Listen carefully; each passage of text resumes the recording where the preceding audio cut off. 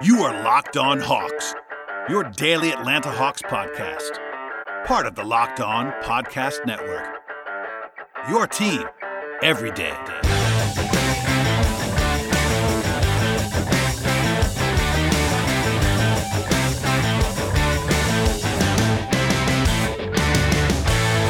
Hello, friends. Welcome to episode 970 of the Locked On Hawks podcast. I am your host, Brad Rowland, coming to you on a Monday into Tuesday. And today's episode is brought to you by Locker Room. Download the Locker Room app from the iOS App Store and find one of our Locked On rooms. Locker Room, changing the way we talk sports. Today's show will mostly be myself and Ben Ladner, good friend of the podcast, coming on to talk about the Eastern Conference playoff landscape, largely about the teams in that 4 to 10 range where the Hawks are, who the Hawks are battling against in the playoff race, who they might play in the first round, that kind of stuff, and that's coming up in a moment. But first, a little bit of a look ahead to Tuesday's game. The Hawks are going to be in Tampa Bay to face the Toronto Raptors, and Toronto is basically the opposite of the Hawks recently. Atlanta is 15-5, kind of famously in the last 20 games since McMillan took over. Obviously a heck of a run by the Hawks.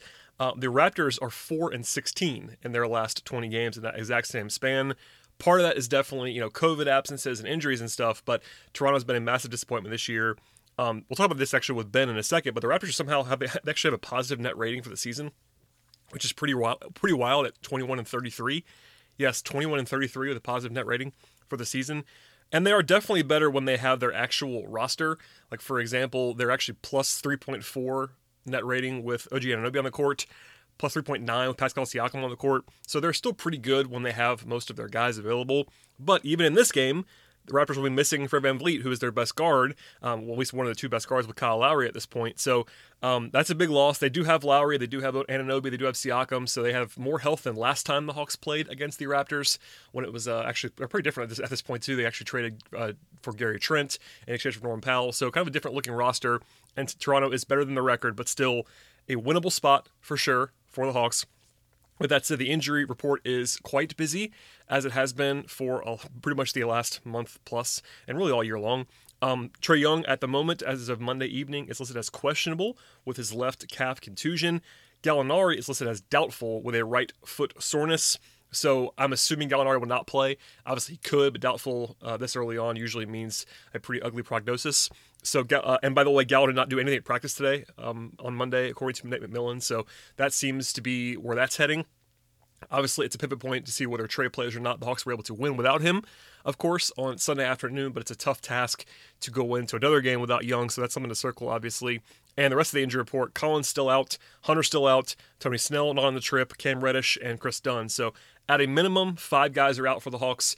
Could be 6 with Gallinari, and could be as many as 7 again with Trae if he's listed. He's obviously still questionable right now, so we'll see what transpires there between now and Tuesday. So actually no betting line at this moment in time because of the uncertainty with Trae, and we're still a day ahead, but that's a pretty interesting matchups coming up for the Hawks on Tuesday. So they actually return home from there. So we'll see if they can go 2-0 on this mini road trip, and we'll have full coverage of that after the game on Tuesday. With that said, we're going to get to Ben Ladner in a second, but first, a word from our sponsors on today's podcast, and the first of which is Locker Room. Locker Room is the first social audio platform made for sports fans. The app is free to download, and once you're in, you can talk with fans, athletes, and insiders in real time about your favorite team or your favorite sport.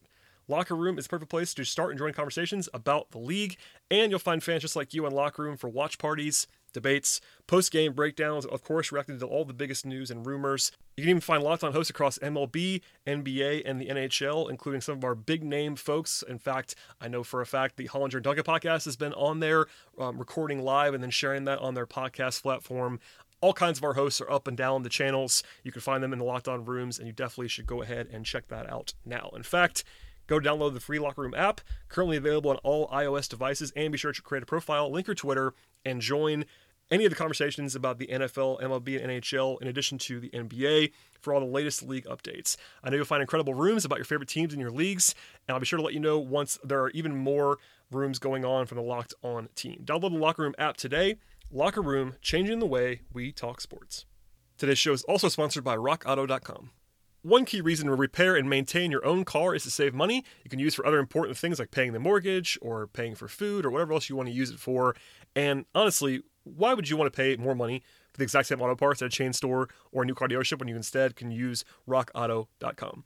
RockAuto.com is a family business serving auto parts customers online for 20 years. Go to RockAuto.com to shop for auto and body parts from hundreds of manufacturers. They have everything you need, from engine control modules and brake pads to tail lamps, motor oil, and even new carpet, whether it's for your classic car or your daily driver. Get everything you need, just a few easy clicks delivered directly to your door. And best of all, prices at RockAuto.com are always low, and they're always the same for pros and do-it-yourselfers, so why spend twice as much for the exact same parts?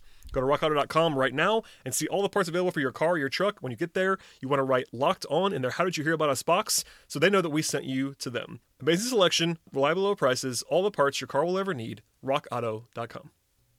Before I bring in Ben, one programming note here. Ben and I talked on Saturday evening, so this is a little bit delayed.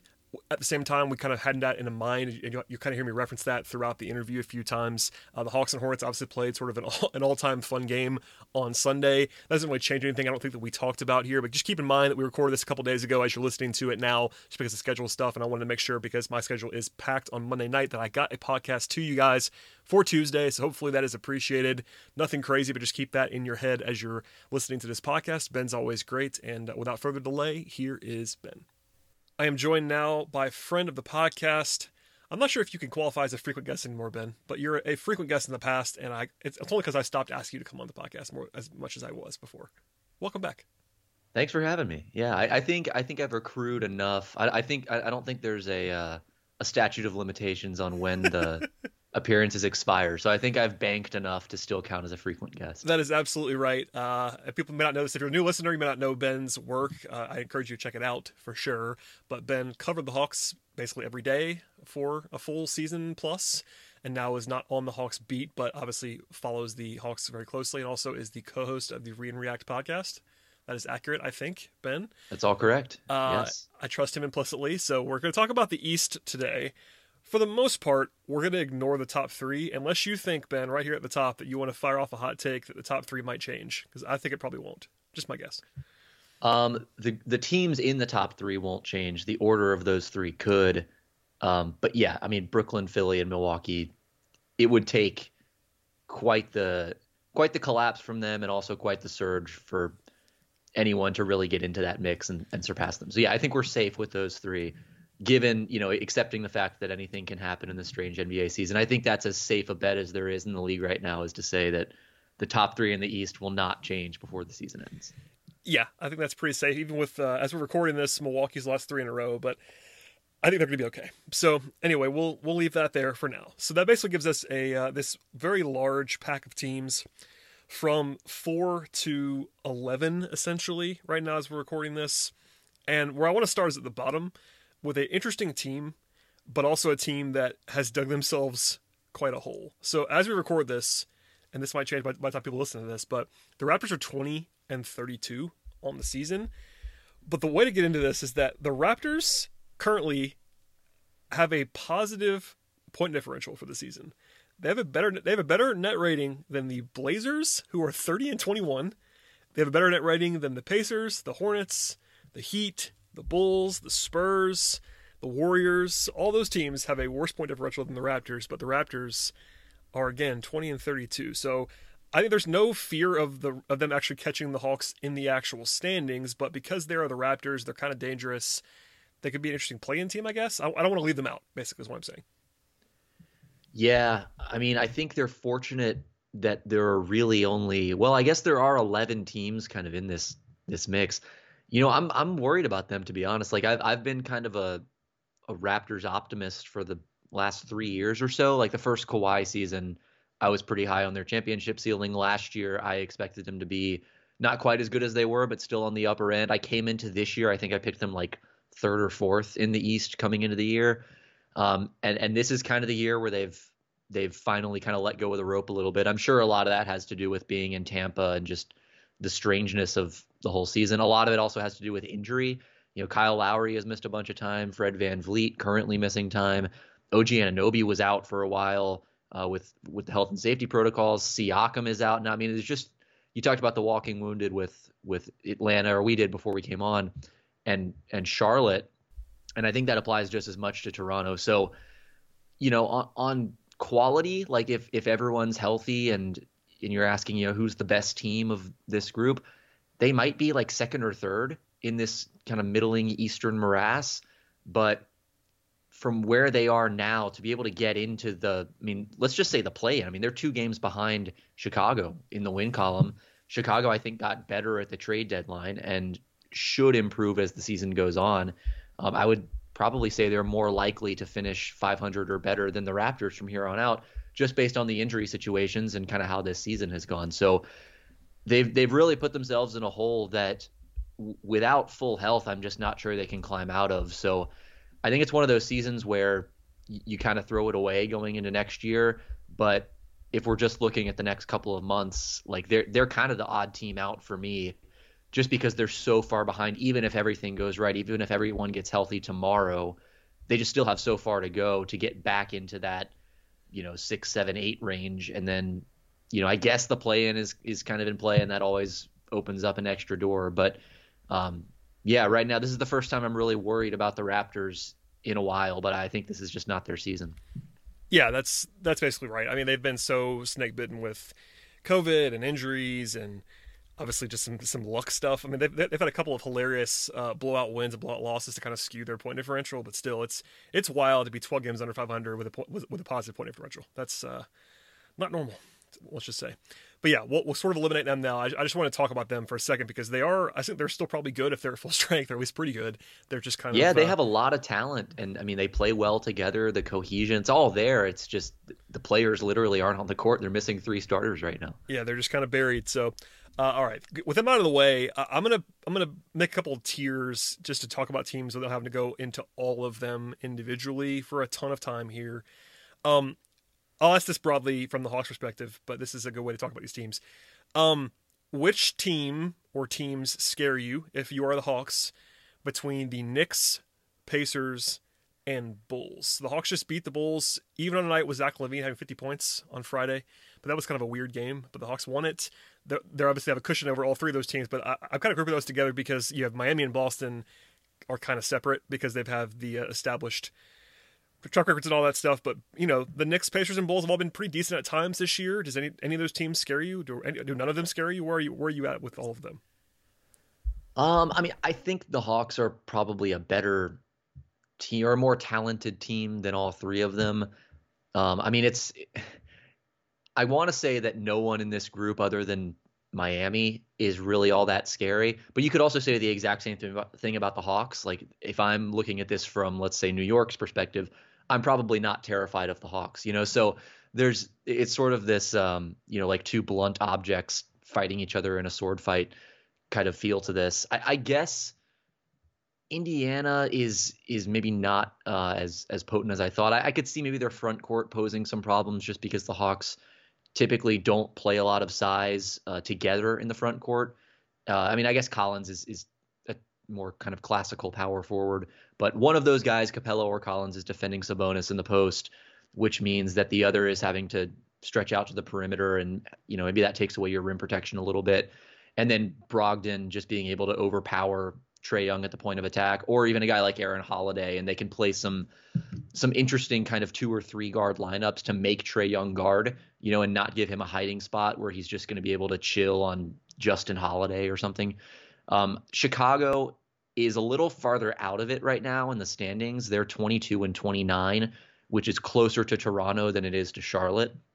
But Zach LaVine is about as flammable a scorer as anyone in this tier, really, as anyone in the Eastern Conference outside of Brooklyn right now. So, I mean, I guess if you find that if you run in Chicago in a play-in setting, they're definitely the team that scares me most in the play-in, because LaVine could go for 45 and that's it. You don't get another chance. Over the course of a playoff series, they're maybe a little less intimidating. I still don't quite buy the Knicks, and I know they're 26 and 27, and I know all year I've said I don't buy the Knicks and they're going to regress, and they haven't yet, but I'm still kind of holding on to that idea that they're going to regress to the mean at some point. And the longer the regular season goes on, the more likely it is that regression comes in the postseason. And I mean, to me, they just don't have the horsepower on offense to really strike a lot of fear into the hearts of these other teams. I guess their defense, like their rim protection is real. Their 3-point defense, not quite as real, but they certainly are pretty good at taking away a lot of the shots that the Hawks want to take. And, Trae Young's floater hasn't been quite the weapon it was last year. He's not hitting that at quite the same percentage. If they can use their two bigs in Robinson and Noel to kind of deter him around the rim, prevent Capella from getting downhill, Collins, all these guys, and make the Hawks more of a three-point shooting team and just hope that opponent three-point percentage sustains. I mean, that could be a formula, but over the course of a 7-game series, it's just unlikely that that's going to last for an entire 7 games. So I guess, long answer long, Chicago is probably the team that scares me the most there, but those are definitely, I think, the weakest teams of this group. Yeah, I tend to agree. I mean, you might want to. I guess I would throw Charlotte in there as well, but Charlotte also has the cushion on those teams in the standings right now. We'll talk about them in a second too, but I'm kind of with you. I've never bought Indiana. That was the team that I picked the Hawks ahead of coming into the year, and they're just not really shown that much for me. Obviously, without TJ Warren, that's hurt them. But right now, as we're talking, the Pacers are 9-15 at home, which I didn't realize. They are 6 games under at home. I know there's not a lot of home court this year, but still, that's a wild number. I had no idea that was actually as bad as it was. But yeah, the Bull. I kind of agree with you about the Bulls too. The Bulls have pretty high upside, and if they had this team all year, they'd have a better record than they would now. Like Vooch is very good. Zach LaVine's out of his mind, but they're also, as we're recording, 5 games behind the Hawks, so they're not going to catch them in the standings. You wouldn't think, and that means you may not see them at all in the playoffs. And if you did, it would maybe be in the second round setting if the Hawks can win the first round series. So. Yeah, it's kind of weird. I don't see any of those teams really biting the Hawks in the regular season. I guess the second question that I would ask you about those 3 teams is who has the best chance to finish ahead of the Hawks in the regular season? And I guess you kind of have to default to the teams that are higher in the standings. Like the Knicks are only 2 back of the Hawks right now as we're talking. Is that the right answers because of the advantage they have? Yeah, I think so. I mean, Indiana, they're just always going to be a professional, competent basketball team, and you could see them racking up some easy wins at the end of the season. I don't know what their schedule is off the top of my head, but assuming they don't have like the Clippers and the Jazz and the Suns a bunch of times, I could see them just sort of handling the weaker teams, even if that isn't necessarily indicative of their team quality in the playoffs. Incidentally, kind of the Pacers formula for the last few years. Regular season not being entirely representative of playoff quality. But yeah, I mean, I think Chicago is just too far out at this point. If it were an 82-game season, maybe my answer would be Chicago because there'd, be more time to make up that ground. But at 28-25, I think it's fairly safe to say the Hawks will be in the top 6 or 7, maybe in the standings. Like I don't see any of those three teams passing them, or at least it's not likely that any 3 of them will. Yeah, that was actually one of my questions that I guess we'll just answer now. Like, again, I don't want to get too ahead of ourselves, but it feels like in the standings, as long as the Hawks don't have like a major injury, and they've had some injuries this year, but I define that as basically missing Trae for a few weeks or having Capella miss a bunch of time. As long as that doesn't happen, it feels like they're pretty safe to avoid maybe the 8 seed. I guess it's possible that the Hawks get below 6, but I can't see them get them below 7 because of where everyone is. So even if you assume that Miami and Boston, we'll talk about them in a second, if they pass the Hawks, that gets the Hawks to 7, but also that has them with Charlotte, who you assume is going to cool off too. So in order for the Hawks to fall out of the top 6 and into the play-in, they have to be passed by Miami and Boston and also finish behind Charlotte. And the odds of that do not seem high to me. That's exactly what I was going to say. I think Charlotte is due for some regression, again, because of injury. They've been fantastic this year. I'm sure we'll talk about them. But, yeah, I mean, for the Hawks to stay behind Charlotte and also be passed, they could fall 2 spots in the standings, assuming they pass Charlotte, could fall 2 spots in the standings and then still be out of the play-in. So I think they're fairly comfortably kind of in that range. And yeah, I think that's sort of the variable you look at, above them in the standings. I think Charlotte is more likely. So honestly, it might be more likely that the Hawks finish with the 4 seed than the 7 seed. Just kind of looking at it now, they've got a slight advantage in the win column over Miami and Boston. And, if you kind of factor in them passing Charlotte and take that for granted, which maybe we can't, but the 4 seed maybe looks more attainable than the 7 right now, which is not something I expected to say coming into the season. Yeah, that is For sure. It's actually a good time to take a break to hear from our sponsors real quickly. We'll come back, talk about more of the Hawks, some Celtic stuff, Heat stuff, and more with Ben, so hold on tight. BetOnline is the fastest and the easiest way to bet on all of your sports action. Football is not happening right now, and I understand that's a lot of people's favorite thing to bet on in the sports world, but there are plenty of other options, including the NBA, of course. You have the NHL, auto racing, golf, tennis, MMA, college sports, everything you can imagine you can find it at betonline.ag. And BetOnline even covers awards, entertainment bets, TV shows, and reality TV. BetOnline also has real-time updated odds and all kinds of props on almost anything you can imagine. Props are really fun to get into the sports betting world if you've not tried it before. And on top of that, BetOnline has you covered for all the news, scores, and the odds that you need. It's the best way to place your bets, and it's free to sign up. Head to the website now at betonline.ag or use a mobile device to sign up today and receive a 50% welcome bonus on your first deposit if you use the promo code LOCKEDON. That is 50% and a welcome bonus on your first deposit when you use the promo code LOCKEDON at betonline.ag. BetOnline, your online sportsbook experts. All right, Ben, you mentioned the Hawks being more likely to finish 4th and 7, and I tend to agree. One of the questions that I get all the time right now is basically some form of can or will the Hawks finish in 4th, or at least in the 4-5 series in the first round, so they can avoid the big 3 in the East. And my stock answer right now is that's obviously what their goal should be. Given where they are at this moment, that's not even a lofty goal. It's kind of what it has to be. They're not going to chase down the Bucks, I don't think, for 3rd, but if the Hawks, especially if they get some guys back health-wise, yeah, they can finish 4th, no question about it. So we'll talk about the Hawks for a second. Was that kind of what you're thinking? And also, I'm kind of just curious what you think about the Hawks as someone who's not covering them every day. What's your feeling on this team right now?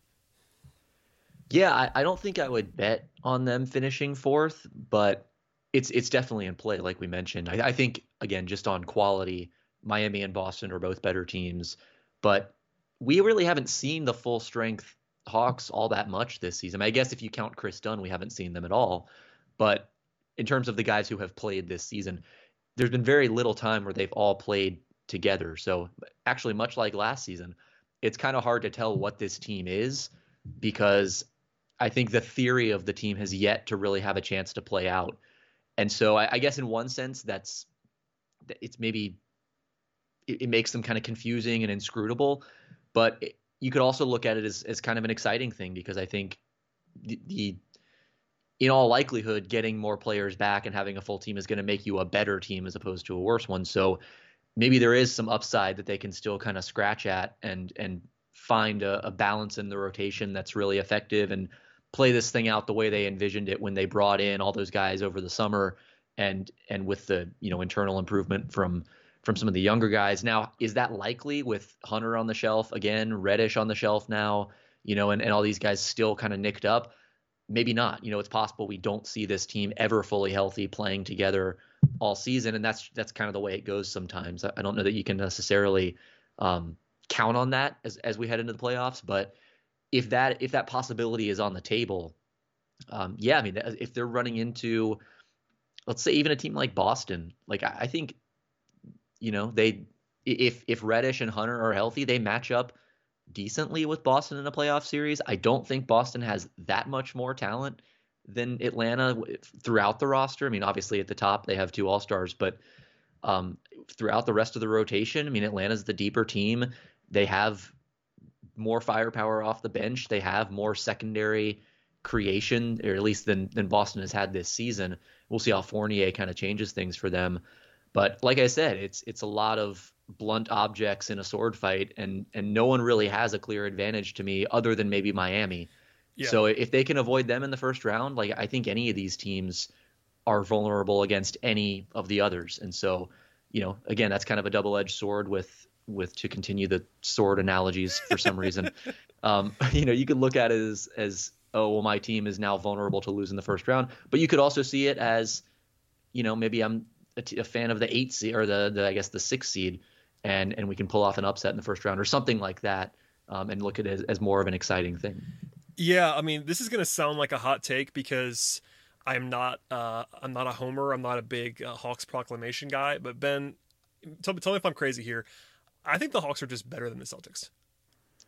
Yeah, I guess I should explain more. I think part of that is Boston's got some pretty glaring weaknesses in their rotation. Now, Fournier helps them. He is a good player. I think that's a good acquisition for them. And Marcus Smart's been in and out. He's really good as well. But I think part of that is Kemba does not look like Kemba to me. Like, he's still fine. He can get his own shot and stuff. But he's not the guy that they're paying. Like, he's not the guy that they signed. He's not a star anymore, at least at this current moment. And yeah, they have the top 2 wings. Those guys are really good.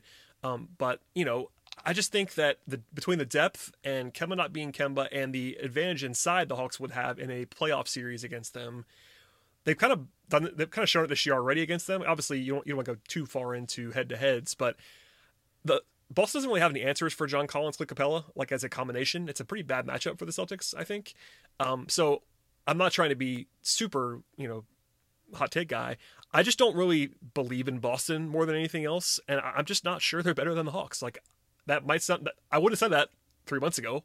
I didn't say that. I picked Boston clearly ahead of the Hawks coming into the season, but with what we've seen so far and what the Hawks will be able to do while not having full health, again, there's an asterisk here in that the Hawks need to have DeAndre Hunter for this to be true, and John Collins, who are both out right now. So that's a big asterisk. But if they had their actual team or close to it, I kind of believe it, honestly. It's weird. Yeah, Boston is just such a confusing team. I really don't even know. Same. Where I come down on are they better than anyone? You could tell me they beat the Bucks in the second round. Well, of the playoffs and they have experience. Obviously, that's the biggest thing here is that this Hawks team has not been in the playoffs at all. They have guys who've been there, like Capella, for instance, but they don't have their key guys on the perimeter. Your Trae Youngs, John Collins, DeAndre Hunter are all first time playoff teams. That does matter. How much it matters is up for debate, but putting them in a playoff series against a team in Boston that has a bunch of their core guys that have made some runs in the playoffs, that's a disadvantage for the Hawks for sure. Yeah, and the thing with them that's kind of been the case all year is they're just not like a great passing team or a super high IQ ball moving team. And it's not like the Hawks or the 2014 Spurs or anything, but they have multiple guys who can move the ball and make plays, attack closeouts, string together a lot of good decisions to create an easy basket. It just feels like whenever I watch Boston, they get so few easy buckets, and they're always having to work so hard for it. And of course, they get after timeout stuff and system buckets. They have a good system, but it's just not that stuff isn't as frequent as you'd want it to be. And on the one hand, you could argue, well, maybe that's an advantage because when you get to the playoffs, those kinds of opportunities disappear. And then you have to rely on your one-on-one creators. And that's the area where Boston has a distinct advantage over the Hawks, is that Jaylen Brown and Jason Tatum are just better individual pick-and-roll isolation scorers than anyone the Hawks have, because they can rise up at 6'7", 6'8", and just shoot over the top of someone.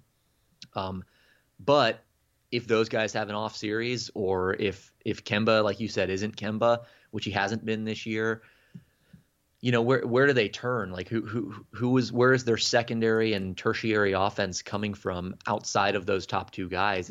It's just kind of hard to see that right now. I think Smart is a really important piece for them. I would probably lean Celtics in a playoff series over the Hawks, mostly because of Smart. I think obviously Brown and Tatum are. He's their best passer too, by the way. In addition to be their best defender. Like, I know Tatum's really good on defense too, but Smart unlocks a lot for them. And they, as weird as they've been this year, I will definitely say that they would have a much better record if Smart didn't miss all that time. Like, Smart is such a huge factor for them, and I think underrated in some circles, not by us by any means. We think he's really good, but he, for instance, he got brought up in some trade stuff with the Hawks before the deadline. Not real stuff, but like some rumors, flashes, and a lot of Hawks fans were like, Marcus Smart stinks. We wouldn't want him. It's like, Marcus Smart's actually pretty awesome. I know he's kind of Marcus Smart on my team. Yeah, he's a pretty annoying guy in a lot of ways, and he's had some runs with the Hawks over the years, and he's got some weird offensive stuff with his shot, but he's really good, man. I'm not trying to say he's like a top 20 guy in the league, but he's an awesome player that helps them a lot. And with Kemba struggling, they need him even more. Yeah, I'm with you. And you said it. He unlocks so much. I think that's the key word there. Is he's such a connector. He's so dynamic in his own way. It's not a conventional type of thing, but he allows them to operate and to function on both ends of the floor. I also think in Tatum, Brown, Smart, Fournier, and I guess Kemba, if he's healthy, you could also Peyton throw Pritchard, baby. I was going to say you could throw a Peyton Pritchard in there. You could throw now you're kind of getting down into Robert Williams and Grant Williams territory, but they have I mean, they have 4 guys they can put in a closing lineup that I feel pretty good about. Whereas a lot of other teams in this Eastern mix, they have a couple guys where I'm like, yeah, good player. I definitely want him on the floor. And then a drop off after that. The problem for the Celtics is they're just so top heavy. They have those top 4 guys, maybe 5, depending on Kemba again. And then if it's a good Pritchard night, you can count that as 6. But beyond that, they just have very little coming off their bench. Very few guys you can trust in a playoff series. So they're just putting a lot on the shoulders of those top guys, as they did last year, and it got into the conference finals. But I think this is a significantly weaker team than last year's bunch, which I thought even at the time was a little bit of a weak conference finalist relative to what you typically see most years. Yeah, and they also, for it seems like pure money reasons, traded Daniel Tice, who's their best center, I think. So well, at least they still have Miles Turner from the Gordon Hayward Yeah, trade. exactly. I mean, as funny as that, like last year's team had Gordon Hayward, for instance, and I know he was banged up at times. It wasn't like incredible there, but he was still good, and they didn't replace. I mean, I know they have Fournier now, but that's just a different thing. He's not quite as good as Gordon Hayward, and their center rotation. I do like Time Lord. He's fine, but he's not consistent by any means. And Tristan Thompson, they're hoping will just like find his playoff gear, I'm sure, at some point, like Rondo style, but he's not very good right now. So yeah, I'm not trying to go crazy, and I think you're probably right that Boston would be favored in the series against the Hawks if they played them, but that's a team that doesn't scare me as much. I talked about this with Tyler Jones earlier in the week on the podcast, and I was like, if I have to pick one team out of Miami or Boston to play, I'm playing Boston every time. And I'm not even a huge Miami guy, honestly. I just think that Miami is scarier than Boston is. I agree. Much more trustworthy for me, Miami, that is. The Fournier thing, you mentioned he's not Gordon Hayward, but he's sort of like a poor man's Gordon Hayward. He actually gives them a lot of what Hayward gave them last year. In theory. He's not done it quite yet because he's been, I think he's in protocol right now. He's been out for a couple games, but he's a smaller, not quite as good version, but Evan Fournier is good. I'm not trying to crap on Evan Fournier. He's pretty clearly their 5th best player at a minimum right now. He might be better. Honestly, he's probably better than Kemba at this very moment. They're hoping that Kemba's better than him eventually, of course. Yeah. But he is good. Like he's a starting caliber player that's not going to start for them because they have so many wings. But he is good. Yeah, well, but what they need is a full Gordon Hayward or a full Miles Turner again to keep bringing that up. And he's just not that, and that's not his fault necessarily. It's just a problem of roster construction. I'll tell you this though, I would favor the Celtics against most teams in the East outside of the top 3 if they did have Miles Turner. And I think about the fact that they don't at least once a week. It comes up a lot. Yeah. I remain baffled by it. It's very weird. And they've at least tried to pour water on that report. By the way, if you listen to this podcast, you may not know this, but it was widely reported that Boston essentially could have flipped Gordon Hayward in a sign and trade for Miles Turner and Doug McDermott. And if they had done another guy they could use, by the way. Yeah, Doug McDermott would help them too. So again, you can never know 100% unless you're Danny Ainge and you're in the room, especially with Boston, because Boston is famously gets to the 5-yard line and stops on trade stuff. But it seems like that could have happened by all accounts, and it didn't happen. So congrats to the Celtics. And I know a lot of Hawks fans do not like Boston for, especially if they're older Hawks fans. So no sympathy over here, I would imagine, from Hawks fans. But I guess we'll talk about Miami now for a second, because Miami, I think, is the consensus team, especially big picture after they make the finals last year. I think if you asked like a bunch of national folks who the 4th best team in the East is, Miami would be the answer most of the time. That's also my answer. And I was not high on Miami last year, but they brought back most of what they had last season, and now they also added some pretty interesting pieces at the deadline. And Oladipo's not really the reason for me. I'm not a big Oladipo guy at this point in time, but like getting like Bielitsa and getting Trevor Ariza, and they like Dwayne Dedman, old friend, is now on that team, and he may not help them a ton, but they have a lot more interesting depth than they had a month ago. And at the end of the day, they had Jimmy and Bam, and Jimmy and Bam are really good. Yeah, I agree. I think they're the clear-cut 4th best team in the East right now. I don't think the Hawks are there. I don't think the Celtics are there. Obviously New York, Chicago, Indiana just are not at that level. Their offense worries me a little bit. It should. It's been pretty bad. Like I think right now, they're 25th in offense, which is like, wow, that's ugly. Yeah, and even with Jimmy Butler on the floor, they have under a 112 offensive rating. So even when they're playing their best units, they're still not quite at the level you'd want from a team that's going to need to, obviously you need to score in the playoffs. So it's just, I mean, I talked about kind of the way the system becomes less effective in the postseason. They could be a victim of that as well if they just don't have that guy who can create buckets. I mean, Jimmy Butler is so good in so many ways, and he can do that. He can get to the rim. He showed that in the playoffs last year. He can get downhill and drive and just manufacture stuff. But they don't have a lot of guys outside of him unless Oladipo just suddenly discovers how to finish at the rim again, which I don't think he will, who can really make that happen.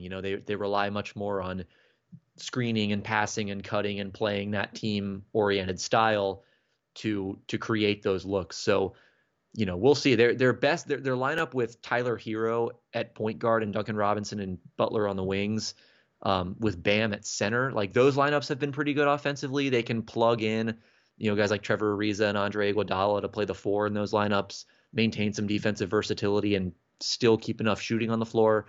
But when your two best players are basically non-shooters, and Andre Iguodala is also playing a big part in your rotation, and Trevor Ariza is up and down, and Victor Oladipo may or may not be a good shooter at this point. We don't know. When you have that little shooting on your team, it's just, I mean, it's hard in the postseason. You're just relying on kind of brute force from guys like Butler and Bam.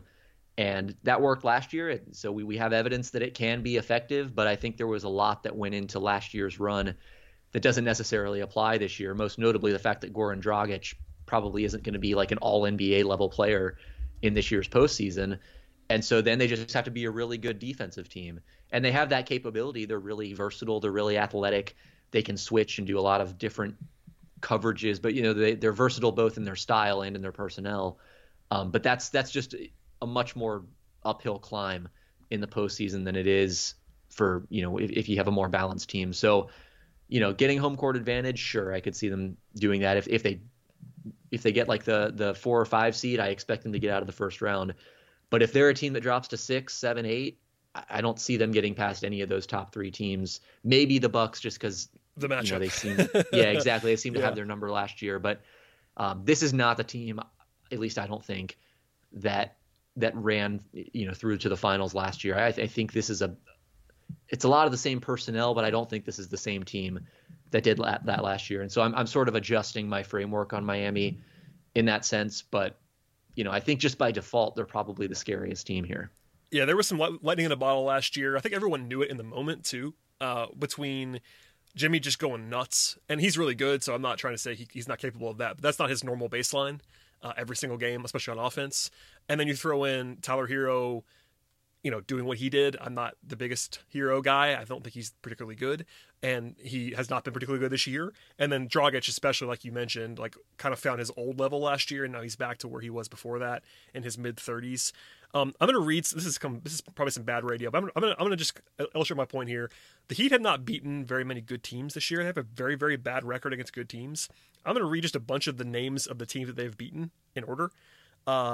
Pelicans, Thunder, Wizards, Pistons, Raptors, Kings, Wizards, Knicks twice, Rockets, Kings, Thunder, Raptors, Hawks, Pelicans, Magic, Bulls, Cavs, Knicks, Warriors without Steph, Cavs, Grizzlies, and Lakers without LeBron and AD.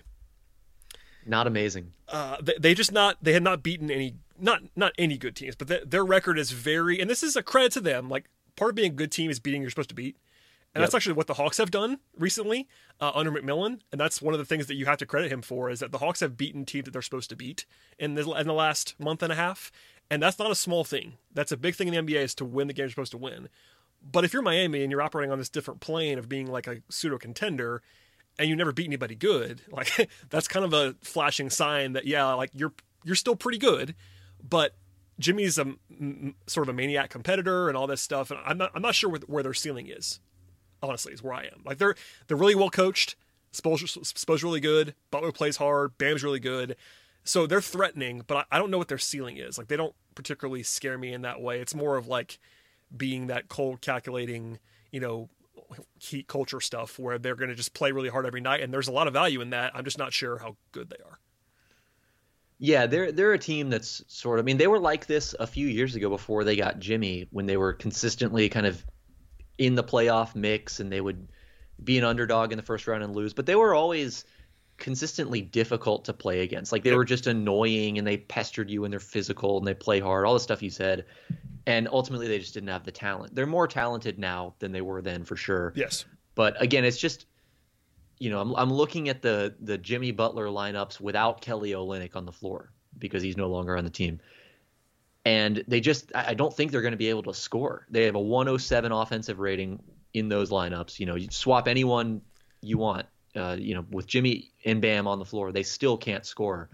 And you mentioned like a lot of their wins have come against weaker opponents. So what happens when you put that same offense against stronger defenses who are going to provide more resistance, take away a lot of the easy buckets? They have an offense defense problem. Honestly, it's one of those things. Well, not to cut you off, but like I feel like they almost have to play that like Dragic, Hero, Robinson together lineup with Butler and Bam to be able to score, and then they can't stop anybody with that group. Yep. So they have a bunch of guys who are not like full one-way players. Like Duncan Robinson's not a absolutely terrible defender, but he's below average. Tyler Hero is small and not great. Dragic is, he'll compete, but he's not very good. And those three guys are three of their best 5 offensive players, and they're all below average defensively. So it becomes hard because then if one of those guys is off the court, you're playing Kendrick Nunn, or you're playing Trevor Ariza, who's 35 and hasn't played in a year, or you're playing guys that you may not love playing. And that's kind of probably why they went and got Oladipo, just to maybe give them some upside. I don't love that, but like at least he has the theoretical ability to put it all together. But right now they kind of have an offense-defense problem. Like they can get stops for sure if they play most units, but to your point, like I don't know if they can score. And Jimmy is a good offensive player, but he's not on the level of some of these other guys as a offensive guy. Part of his value is that he's an awesome defender. And he is, and so is Bam, but neither one, I mean, Jimmy can get his own bucket, but Bam is not really like a ISO scorer type. He's a good number 2 or 3 guy on offense, but I don't know. They just don't have a lot of lineups that scare you like on both ends at the same time.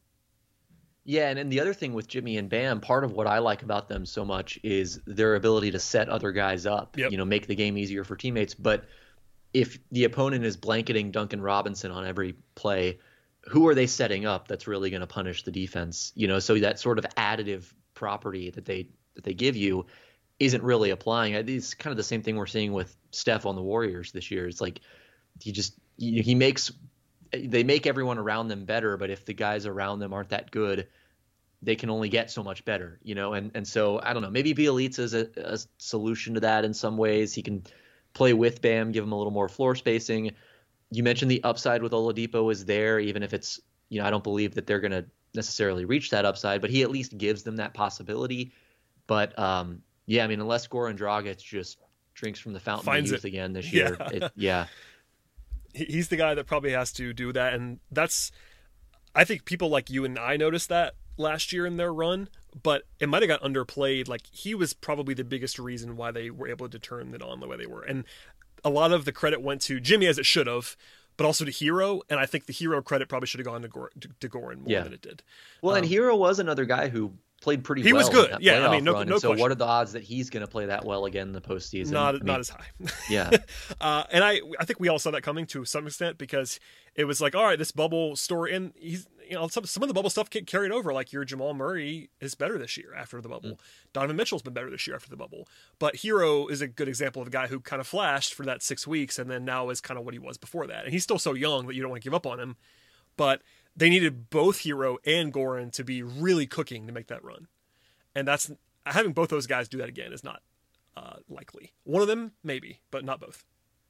Do we think this drop off by Miami combined with Phoenix's ascent is a good case for Jay Crowder for MVP? Is that what we're coming to? Yes, absolutely. No, I mean they need Jay Crowder. Honestly, Miami, I like what they did to get Trevor Ariza as like a flyer to potentially do some of that Crowder stuff. But they miss Crowder in the playoffs. They need him, man. Like that Crowder role in the playoffs.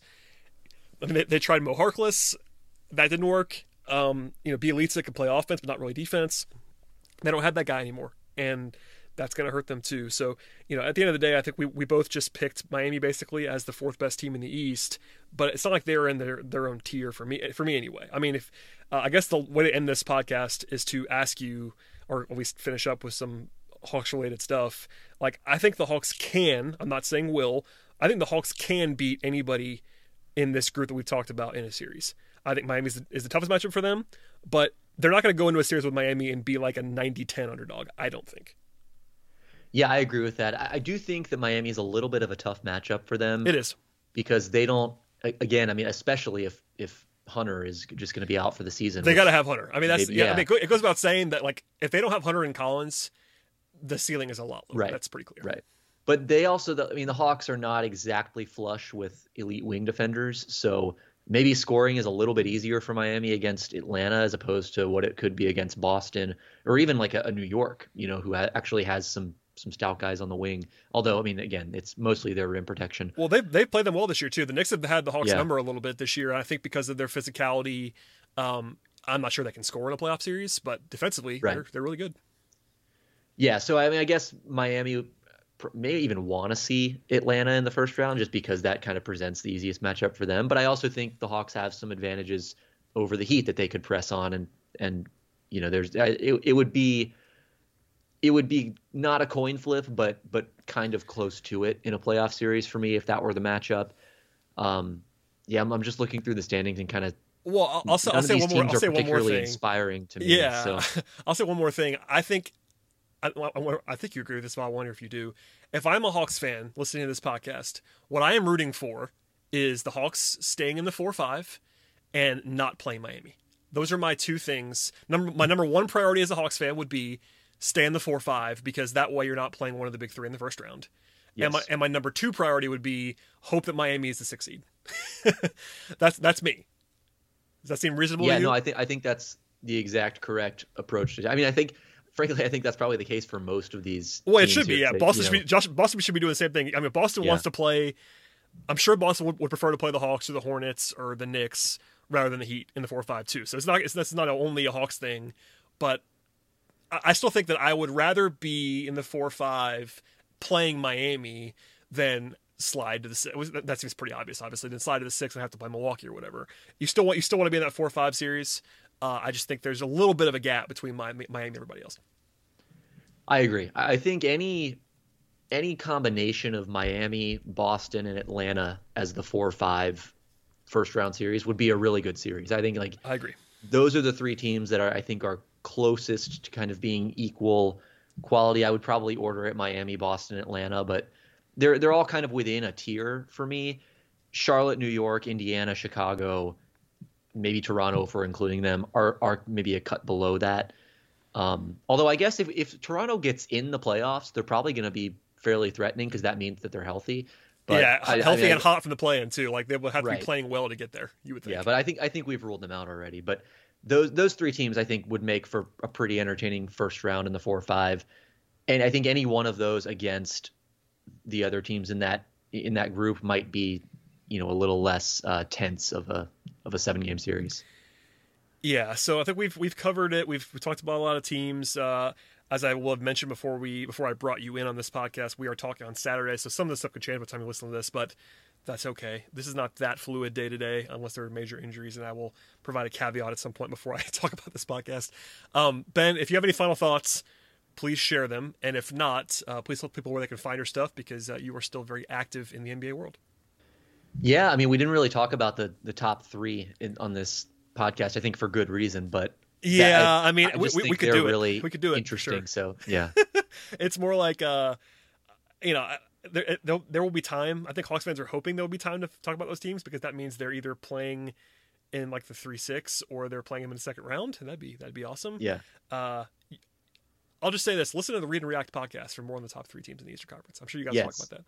Yeah, no, I think it's fun to hit these like middling teams, but I think ultimately when we're talking about the championship picture, like the really exciting stuff is at the top. But I do like kind of going through the lower end of it and kind of figuring out where things are going to go. We also, I mean, obviously didn't talk about the West, but there's so much to dive into there, and so I think there's just a lot of really interesting stuff happening across the league right now, and it's kind of been this way all season.